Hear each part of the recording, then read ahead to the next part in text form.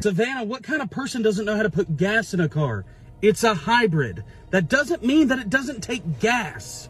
We had only been married for 6 hours, and here we were, sitting stranded on the side of the road, having our first real argument as a married couple. We decided to save money on our honeymoon by driving, but here we were in the middle of the night, in the middle of boondock nowhere, Tennessee, on the side of a mountain, broken down. No cell phone, no Wi-Fi, no OnStar. Somehow I started hearing my grandfather's words echoing in my head, but I didn't have time for that. We were stranded, and I had to find a way to get us home. Welcome to Paranormal Nightshift, your fan stories told here. What did Savannah and James come across that late night?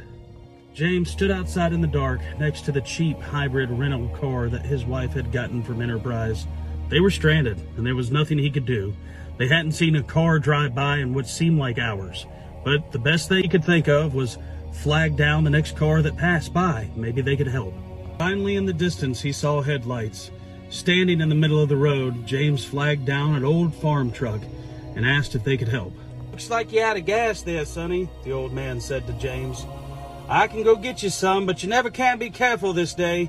I'm gonna have to drive back to you. Y'all stay here with the car." Sounded like a scam, and after a little bit of an argument with Savannah, we agreed. What other option did we have? I'll give the guy $10. Maybe he'll drive to the gas station and come back. Other than that, I don't have anything else to do. As the old man took off, his headlights lit something up in the distance in the woods. Something large. Whatever it was had been watching us this whole time, it felt like. And it kept getting closer and closer now that the truck had left. What is that? Be quiet, Savannah. There's something out there, and it's watching us. People don't understand how dark it can really be. When you drive up into the mountains away from manufactured light, the moonlight's all you have, and tonight, we didn't even have that. Whatever was out there was watching us, and it knew we had nowhere else to go. "I'm frightened," Savannah said. James was scared too, but he knew he had to be brave for his new bride, and then it happened. Bam! Bam! Bam! The car must have moved what felt like 20, 40, 50 feet up the road. Something had pushed the back of the car as hard as it could.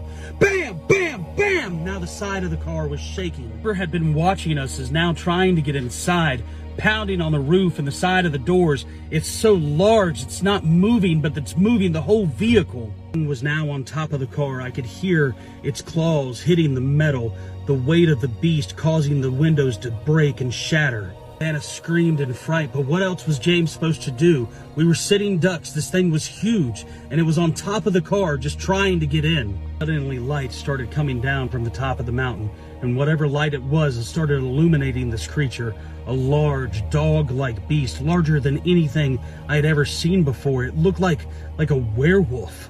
It must have been 7 or 8 foot tall. Its head and its fangs were so large, like nothing I had ever seen before. At the headlights coming down in the distance and then looked straight at me and ran off. It was the old man. We decided it was best that we rode with him. The car was destroyed.